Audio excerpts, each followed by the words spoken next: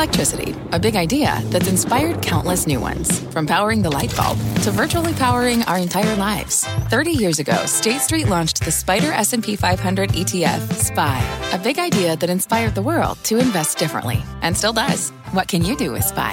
Before investing, consider the fund's investment objectives, risks, charges, and expenses. Visit ssga.com for a prospectus containing this and other information. Read it carefully before investing. SPY is subject to risks similar to those of stocks. All ETFs are subject to risk, including possible loss of principal. Alps Distributors, Inc. Distributor.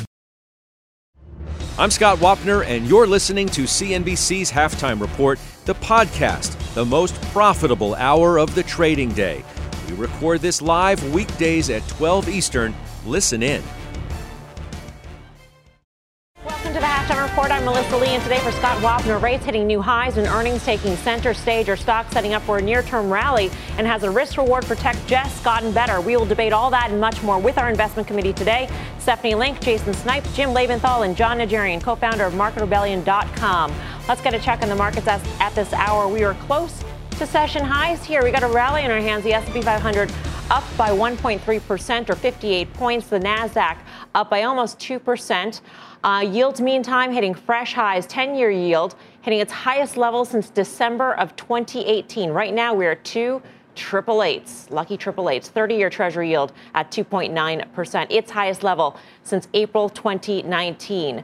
Stephanie Link, what just happened? Why the huge reversal here, particularly because we're seeing not just the mega cap tech stocks do well in the NASDAQ, we're also seeing the quote unquote lower quality innovation names do well. ARC, for instance, is up about 5% today. Well, I think also you have the reopen names that are doing really well after the mask mandate at some of the airlines from the TSA were lifted. So I think that's encouraging to some degree. I also think the housing numbers, even though on the face they were strong, underneath it was all multifamily. So maybe the housing market is not as hot. Maybe the economic data continues to be mixed. Maybe the Fed doesn't have to go as much. Bullard was crazy today saying maybe 75. Maybe that means he wants to get, and they want to get ahead of the curve because we know they're behind the curve. But, we've been talking a lot all year long, Melissa, about all of these unknowns, right? And that it's going to be a choppy market because of the unknowns with war, with inflation, with the Fed. That's the reason why the market is down. The S&P is down 7% year to date. That being said, I was really encouraged by the banks and what they had to say, the big six, last week and then yesterday. And what they said mainly was the consumer is hanging in and they're really strong. In fact, JP Morgan said the consumer is in extraordinary good shape.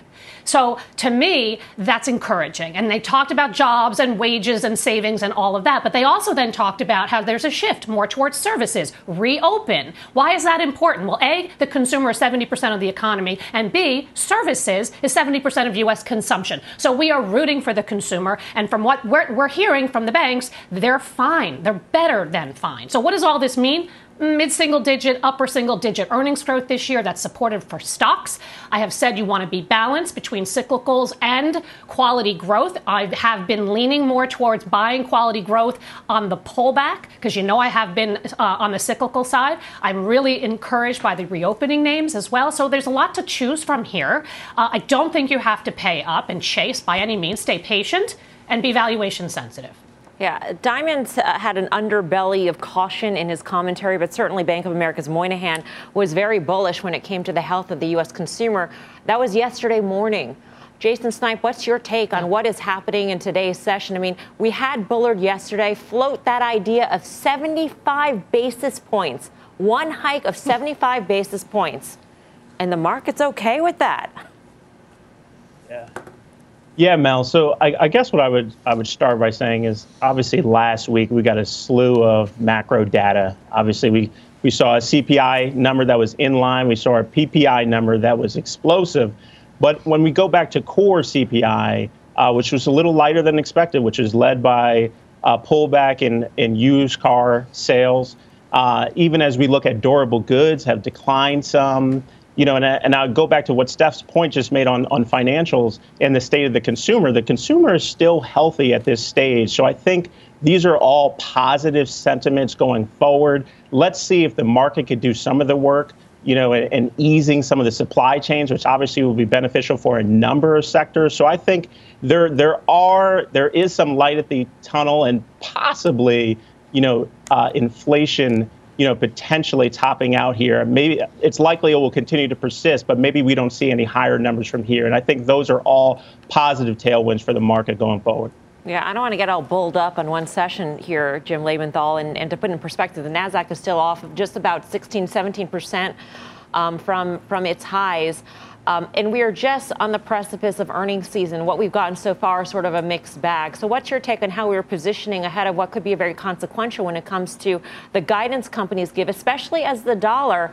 This is something that we talk about, but the impact of the dollar could be huge for multinationals this quarter. And it'll be interesting to see what companies say and how they navigate that guidance.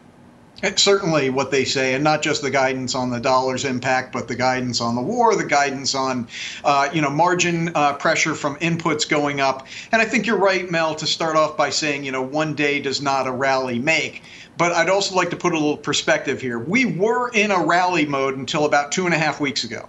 And in that 2.5 weeks, just looking at the S&P 500, which I like to because it's broader than the NASDAQ, we're off about 4% from that peak of about 2.5 weeks ago. So it's not a crisis mode. It's not a moment to say, oh my goodness, we're in a bear market and the rally's over. But there is a tug of war in the markets going on right now. And it's between a very aggressive Fed on the one hand, very aggressive as witnessed by Mr. Bullard yesterday, and earnings, which, as you rightfully pointed out, we're just on the very cusp of. We had 8% of S&P 500 companies report so far, so that's just not enough to hang your hat on. But so far, 79% have beat estimates, which is close to the historical average. And at least over the last week, you've seen aggregate S&P 500 earnings estimates tick up again, albeit by a little bit. The main point of this is it's too early to hang your hat on earnings, but the initial indications are good. This week is going to be very, very important. And the next 3 weeks are going to be important because that's the heart of earnings season. That could be enough to overcome a very negative Fed or very aggressive Fed, particularly when the S&P 500 is off about 9% from its January high, meaning a lot's already priced in on the downside. Jim raises an interesting point in terms of the S&P 500 and how far off of its high it is. It isn't that far off, actually, Dr. J, even though it feels worlds away. We're off under 8% from its 52-week high. In your mind, does that make you feel better or worse? Worse in that maybe there's more damage that needs to be done on the S&P 500 because we haven't priced enough in. Well, Mel, I was just looking at that structure for the VIX.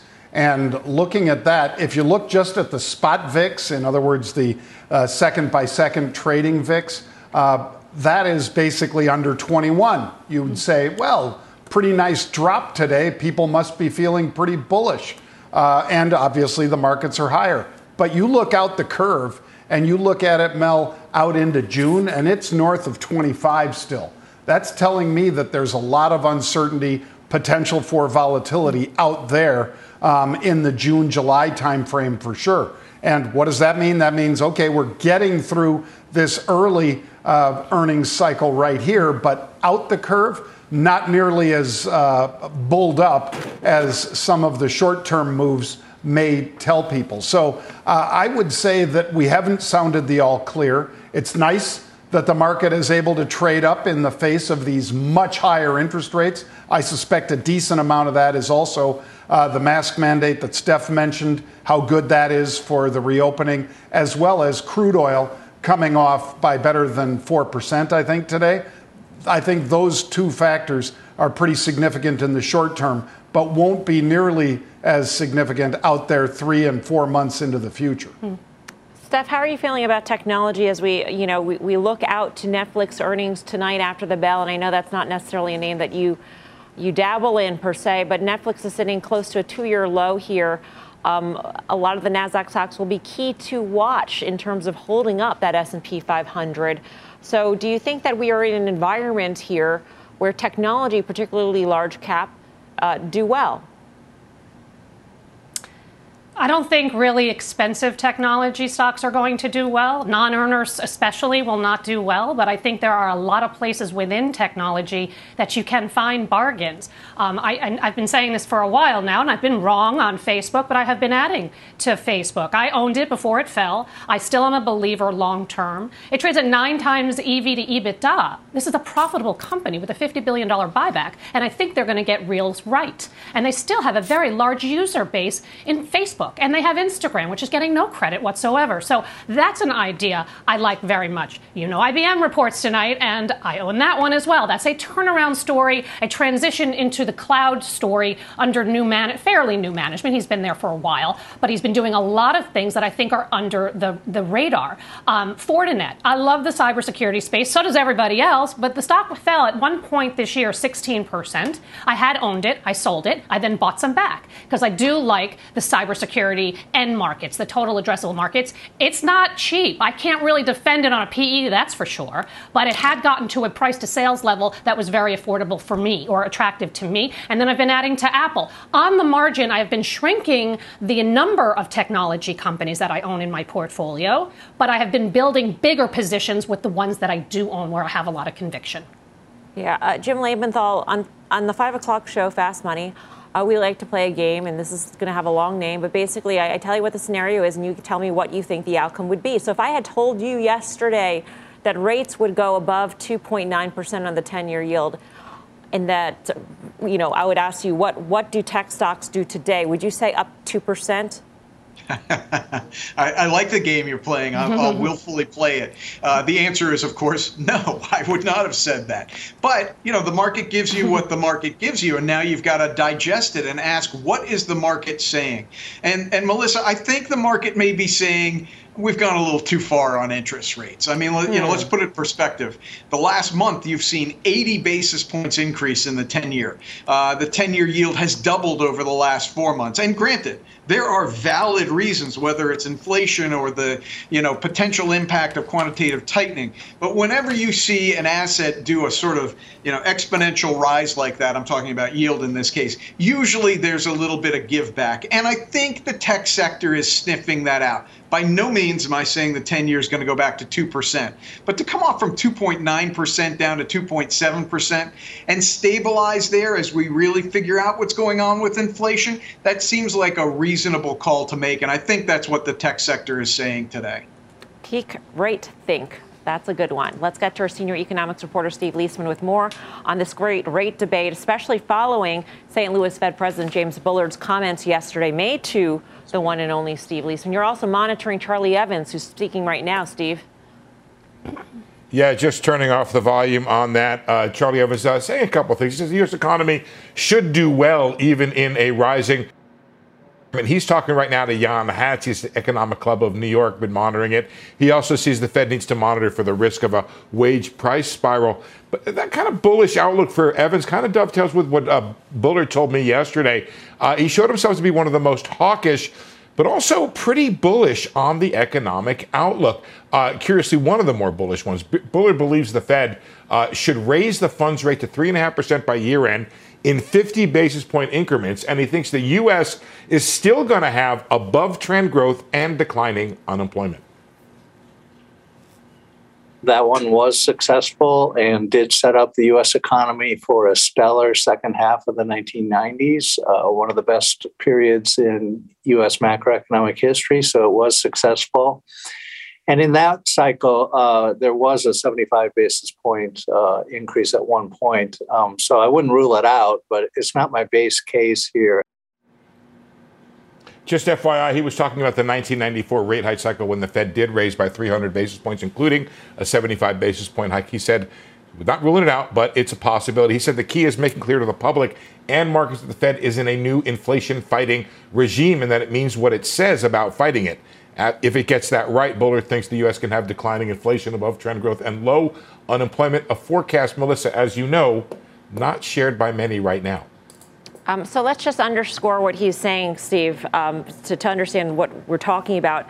He's saying sequential 50 basis point interest rate hikes to total, an additional 3.25% by the end of the year or so. But he still sees, with that backdrop, 3.5%, above trend growth and declining unemployment.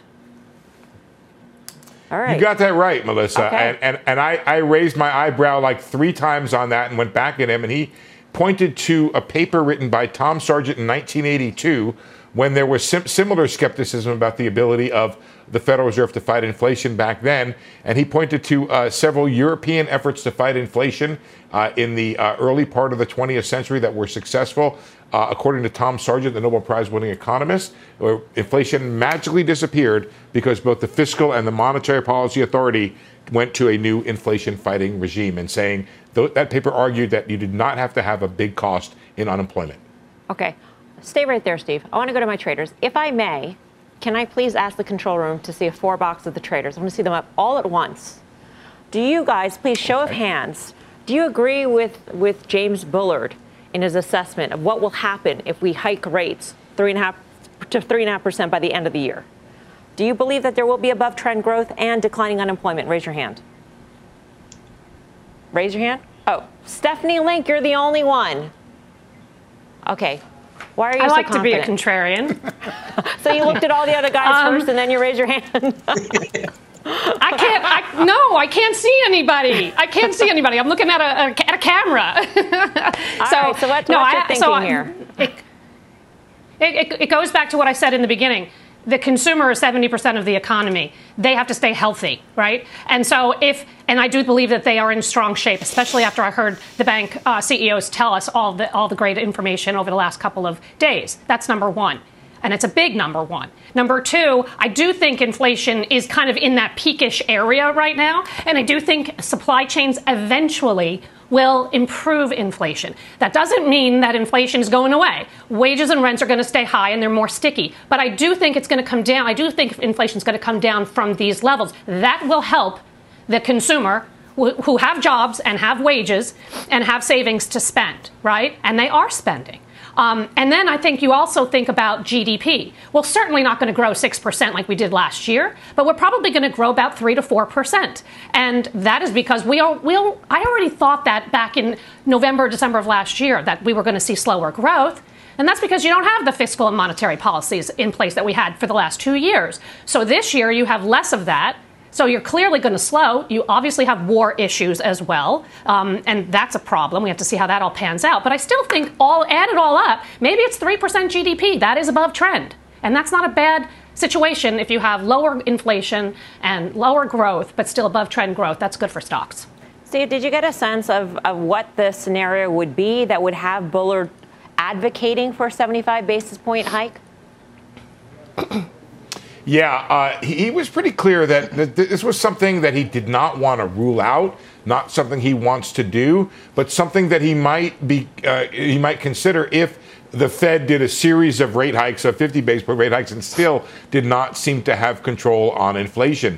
He clearly wants to get the Fed up to neutral and says at that point the Fed is not restraining the economy, which is actually true by definition, right? If the Fed gets to a place where that is in fact neutral, which is a kind of unknowable number, the Fed is neutral as to whether or not it's helping the economy grow or holding the economy back. And then we'll see what happens with inflation. And the idea being that if the inflation regime is appreciated, the inflation fighting regime is appreciated by the public and markets. He also points out, Melissa, the markets have done, I think Jim was talking about this earlier, an awful lot of the heavy lifting already. You are not going to get 300 additional basis points of tightening inside the 2-year or the 10-year. There may be another 100, 150 to come, but the bulk of it is already done. That is a good point. A bunch of it anyway. Yeah, certainly the heavy lifting is in the bond market already. Is it in the stock market? Yeah. Or is there a disconnect, Jason, in your view? Yeah, so I think the point I would absolutely make is the Fed absolutely, I mean, there's a credibility story here, so I think they have to front load. At this point, a lot of this is just conversation. It's just talk. It's just a lot of commentary and sound bites. They have to talk about front loading. And I do believe, once, these 2 basis points, these 2 hikes I think we see in May and June, will happen in likely 50 basis points apiece, which I think are priced into the market, they will be data dependent at that point. Let's see how things evolve. And as Jim shared earlier, I think the market will do a lot of the work and will continue to do so, especially as supply chains ease. So I don't think the Fed's going to be on autopilot. I think they're going to take a step back and see how things develop. All right. Steve Liesman, our thanks to you as always. Pleasure. Still ahead on the Halftime Report, trades on some of the biggest analyst stock calls of the day, plus John's latest trades in unusual activity and why there may be more pain ahead for one key area of tech. Halftime returns in 2 minutes. Old Dominion Freight Line was built on keeping promises. With an industry-leading on-time delivery record and low claims rate, we keep promises better than any other LTL freight carrier because we treat every shipment like it's our most important one. Which means we do the little things right so that we can keep our promises and you can keep yours too. That's what drives us. To learn how OD can help your business keep its promises, visit odfl.com. Old Dominion, helping the world keep promises. B2B selling is tougher than ever, and we feel your pain. If you're struggling to close deals, consider giving LinkedIn Sales Navigator a shot. This sales intelligence platform helps professionals like you engage high-value customers, drive higher revenue, and increase sales performance. Sales Navigator also guides you in targeting the right buyers, highlights key signals such as job changes or which accounts you should prioritize, and uncovers hidden hot prospects so you can find those buyers that are most likely to convert. Fueled by LinkedIn's 1 billion member platform, Sales Navigator gives you the most up-to-date first-party data, enabling you to unlock conversations with the people that matter.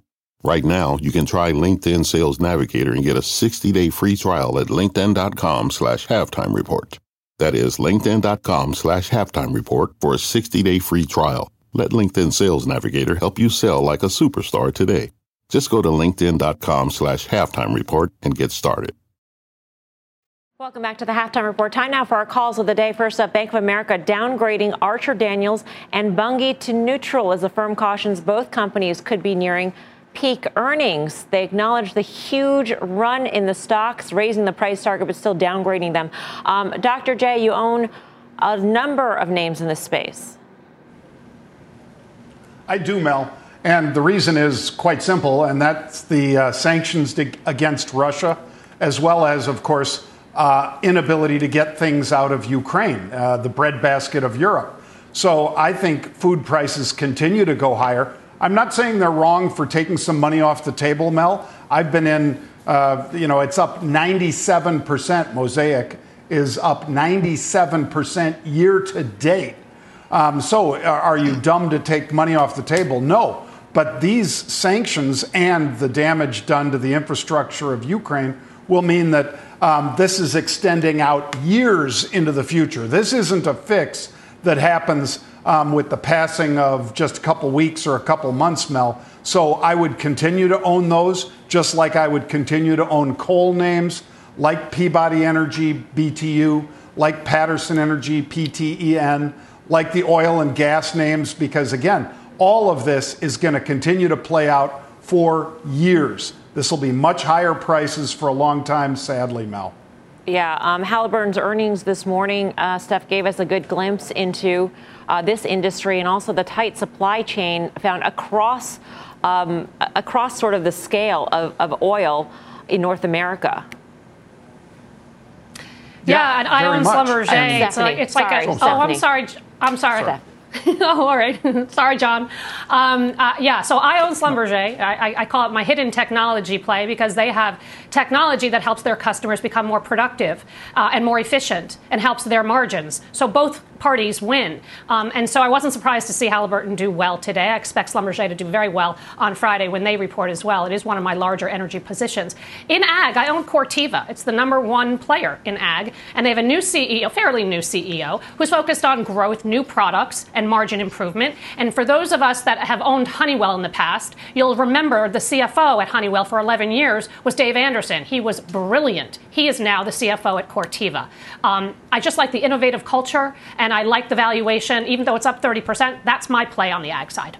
By the way, Corteva, new high in today's session. Let's move on to Meta. Meantime, getting a price target cut from JMP Securities ahead of its earnings next week. We heard Steph already talk about adding to her position. Jason, how are you feeling about Meta? Yeah, so Meta I sold actually a couple months ago. I mean, that was big for me, just the iOS changes that Apple made. So I decided to unload the position. You know what? I think it's going to take some time. It's a show me story here. Obviously, the name has grown tremendously since the IPO. But I think, and also to the investment that they've made into the metaverse, and kind of see how that plays out. So for me, it's not a position I own currently. Potentially look at something down the road, as far as entering back in. But it's not something we own right now. All right, moving on to Lulu, upgraded to a buy over at Truist, the firm raising its price target on the stock to $495. John, you own calls, is that right? I do, Mel. And, this is one that, knock on wood, Courtney Gibson really got me into it, and I haven't wanted to get out of it. And that's the same story, Mel, with people that buy their clothing, whether it's men or women. They love the feel of the clothing, the production quality of the clothing. So I think this is one you do hold on to, despite the fact that, they've done as well as they've done. I don't see the competition really out there. I mean, yeah, they have lower price brands, even from big producers like Nike or Gap stores through their various Lulu competitors. I just don't see people migrating or being nearly as loyal to those brands as they are to Lulu, Mel. All right. Got to take a break here. John, meantime, is tracking unusual activity in the options market. His latest trades are next on Halftime. The spirit of performance defines Acura, and now it's electric. Introducing the all-electric ZDX, Acura's most powerful SUV yet. While what powers their cars may change, the energy that makes Acura never will. Crafted using the same formula that brought them electrified supercars and multiple IMSA championships, the ZDX has track-tested performance that packs an energy all its own. With a premium Bang & Olufsen sound system and up to 313-mile range on a single charge, and a Type S variant with an estimated 500 horsepower, the ZDX is everything they said electric could never be. It was built with the driver in mind, just like Acura's been doing since the beginning. We could talk all day, but the only way to experience this electric performance is to drive it yourself. Unlock the energy and order yours at Acura.com. What does it mean to be rich? Maybe it's less about reaching a magic number and more about discovering the magic in life. At Edward Jones, our dedicated financial advisors are the people you can count on for financial strategies that help support a life you love. Because the key to being rich is knowing what counts. Learn more about our comprehensive approach to planning at edwardjones.com/findyourrich. Edward Jones, member SIPC. I'm Bertha Coombs. Here's our CNBC News update at this hour. James and Jennifer Crumbley back in court seeking a lower bond and house arrest after being charged with involuntary manslaughter for their 15-year-old son Ethan's school shooting rampage. Prosecutors maintain that the Crumbleys were negligent in not preventing the shooting, their defense arguing that the prosecution has unfairly portrayed them as bad parents. And as the prosecution's understanding of the facts changes, the Crumbleys may be found not guilty. The judge has set their trial date for October 24th. The family of police shooting victim Patrick Lyoya hiring forensic pathologist Dr. Werner Spitz to complete an independent autopsy concluded that a single large caliber bullet shot through the back of Lyoya's head was the cause of the murder. He also noted that he did not see defensive wounds, suggesting there was no altercation. Spitz has looked into many notable deaths, including President John F. Kennedy's and Martin Luther King Jr.'s.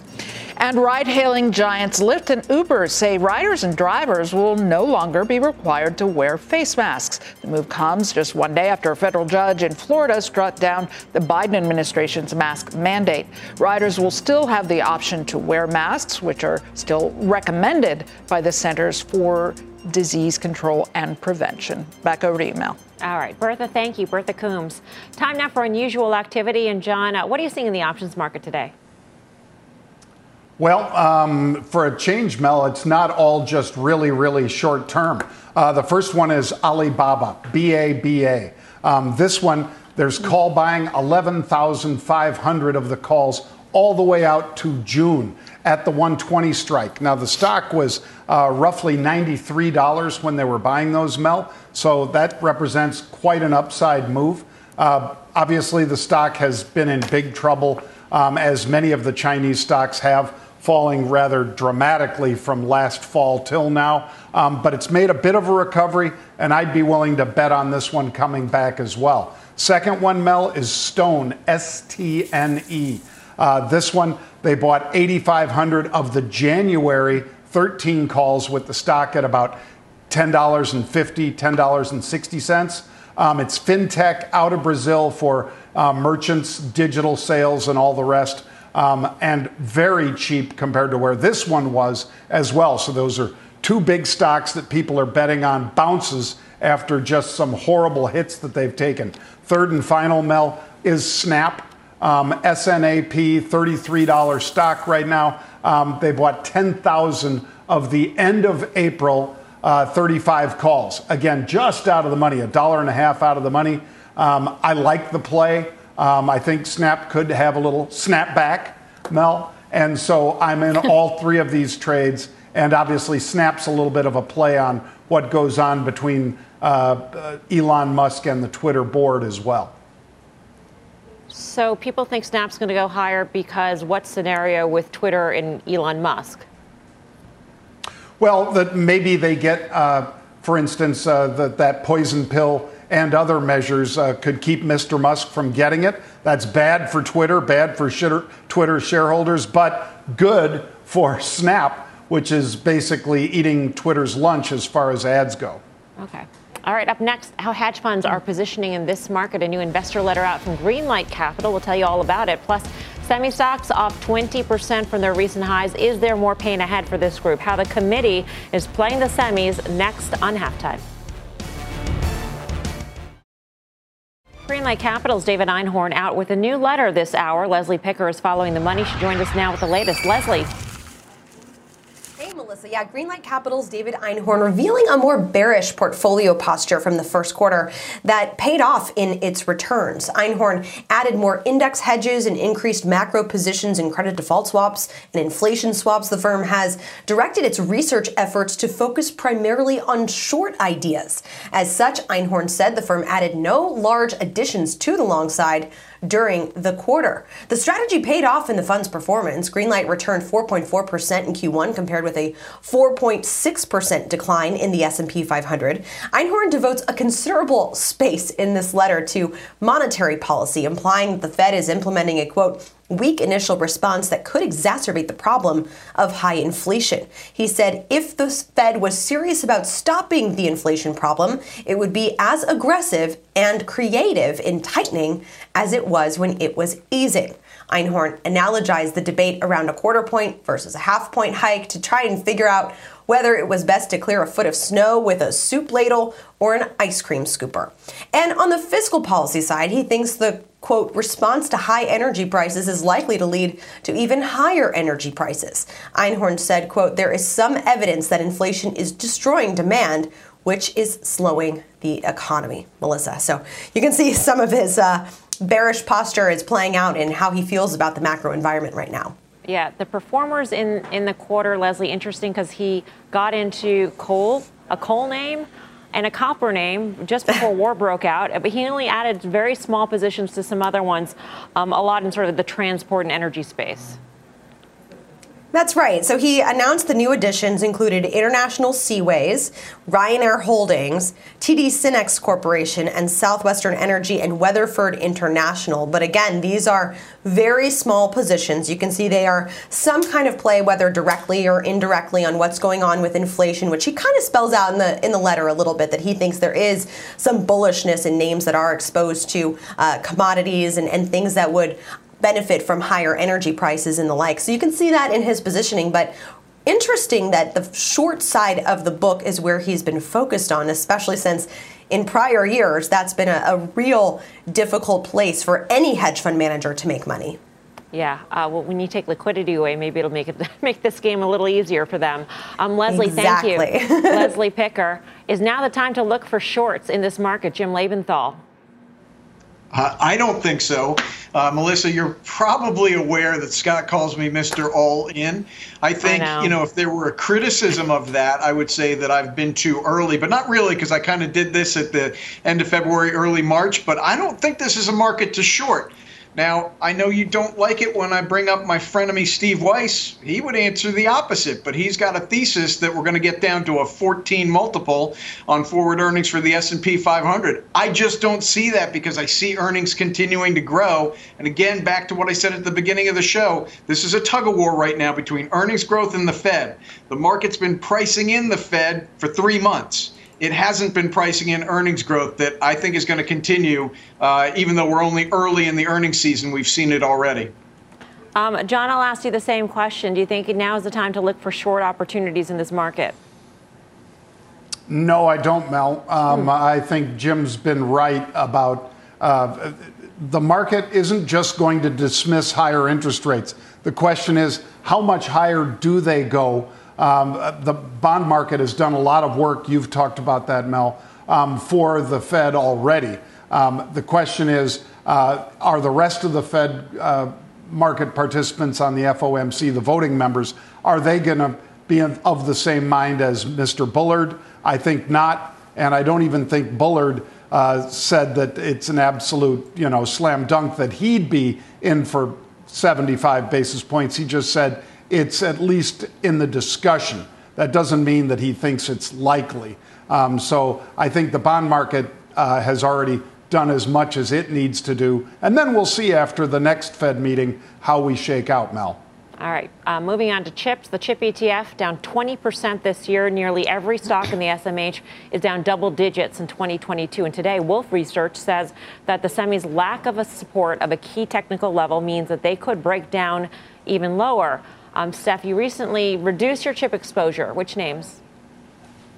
Yeah, NXPI and Lam Research. And it was really just taking some profits because I had bought these 2 years ago and I was up, triple digits in these names. But more importantly, I'm a little nervous that as supply chains actually start to ease, and they will eventually, we just don't know the timing. But as it happens, I think you're probably going to have some inventory issues. Because I think you've seen double and triple ordering just so that these companies could meet demand. They said it on their conference calls. So I just don't know the timing of when that's going to happen, but I do think it will happen. And Lam in particular, wafer fab equipment, it trades on that stat, right? And the numbers are starting to go down for 2023. You've seen 15, 16, 20% growth over the last several years in WFE spend. And now you're talking about down single digits. Not the end of the world, but I don't think the stock is going to be able to outperform when that happens. I own Broadcom. It's a huge position. They've done a great job navigating the challenges. They're buying back stock. They increased their dividend. They've got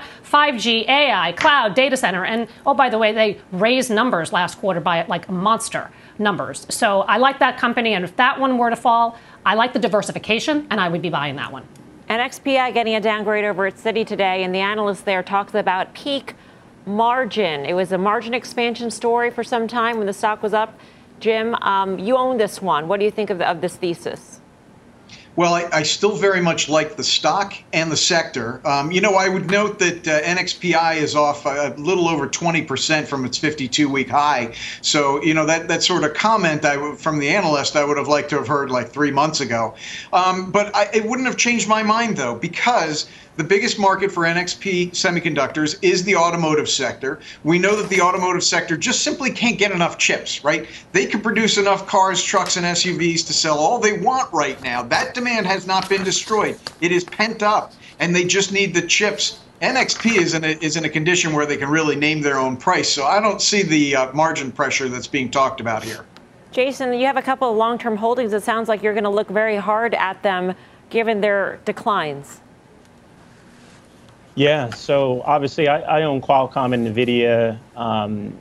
If I look at Qualcomm, it's just tremendous value there, trading at 12 times forward, is down over 20% year to date. I just look at the entire industry. I mean, it's a $500 billion TAM. I think there's just a lot of demand. I mean, Jim makes a great point, on the automotive sector. I think there's so much demand there. Yeah, and obviously they've struggled as of late. But for me, I'm not really looking to make any moves here, but I'll be watching as the quarters to come. I think supply chains are a very important point to note here. So we'll see how things unravel. All right. Coming up, Netflix shares falling over 40% this year. Some of the committee owns this one. We'll debate the trade ahead of earnings when halftime returns. Are you following the Halftime Report podcast? What are you waiting for? Real debate and actionable advice from the investment committee, plus unusual activity and more. Look for us in your favorite podcasting app. Follow the Halftime Podcast now.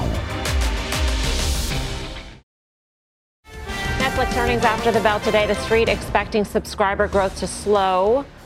This was Netflix's downfall after release earnings last time, Jason. It was a very disappointing forecast. They traditionally have not been good at forecasting their own subscriber growth. So what are you looking for this quarter? Yeah, I mean, Mel, obviously it's been very disappointing, down north of 40% year to date and down over 12% in the last week. So I'm really interested to see how they're doing in the Far East. Obviously, Netflix has done well here in North America and Latin America. And in Western Europe. But let's see how they do in the Far East. Subscriber growth, I expect to slow. Obviously, they were a huge pandemic winner, and they benefited from the environment with folks shifting to services and experiences. I think Netflix will have some trouble going forward. So let's see how it plays out. Here we'll see very soon after the bell today. So that's how I'm playing it here. International growth has always been the Bulls' tenet for this stock, Dr. J. We got a report from Cantor, which said that UK households were cutting their subscriptions by 1.5 million. That's up by 500,000. Mark Mahaney last night on Fast Money said that growth in Japan and Latin America has been a little bit more disappointing. What happened to this part of the growth story? Does this make you concerned? You own calls. I do, Mel. And one of the levers I thought they had to pull was the idea that they could move up the subscription rates without losing too many subscribers. Now, whether it was the content, whether it was economic cutbacks by consumers, perhaps that outlook by me was wrong, that they didn't have nearly the pricing power that I thought they did. I thought because of all the shared passwords and so forth, that is within a given household, that they could do that, Mel. But at least what has borne out so far is that that's not really the case. I still hold the, I believe, 360 calls, Mel, which are $10 out of the money, and I'm short 400s against them in May. We'll see, as Jason said, after the close tonight, whether or not, it certainly looked like 330 to 350 was where we've bounced several times, 3 times basically in the last 3 months. If that doesn't hold here and we don't go higher, then it's probably time for me to fold them up and go away. All right. Well, IBM is another big stock to watch ahead of earnings after the bell. Stephanie owns it. We'll get you set up for that one next on the Halftime Report. IBM earnings after the bell today. Stephanie, you own this one. I do own it. And it's another restructuring turnaround story. I hope that 2022 they will be able to deliver. For tonight, I don't really expect a lot. They have headwinds from currency. You asked that question at the top of the show. They definitely are going to feel it. So that's a headwind. And seasonally, this is a weak quarter. The first quarter is a weak quarter for them.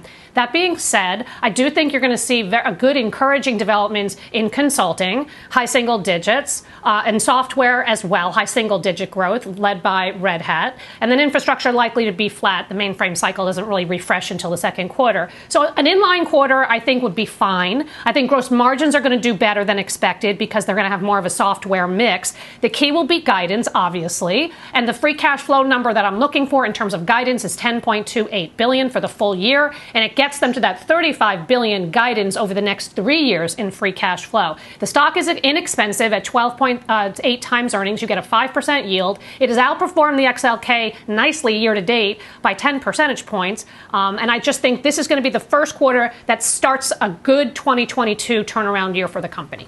been a relative outperformer versus its peers, versus the S&P 500, versus a lot of other indices.